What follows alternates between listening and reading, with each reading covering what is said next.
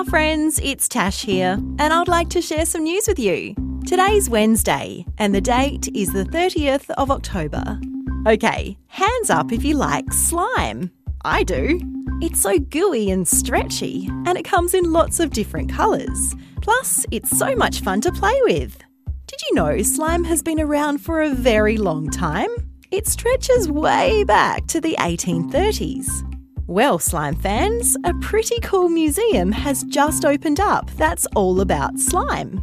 It's called the Sloo Moo Institute, but it's pretty far away from Australia. It's over in New York City in the United States of America. There are lots of things to see and do at this slime museum.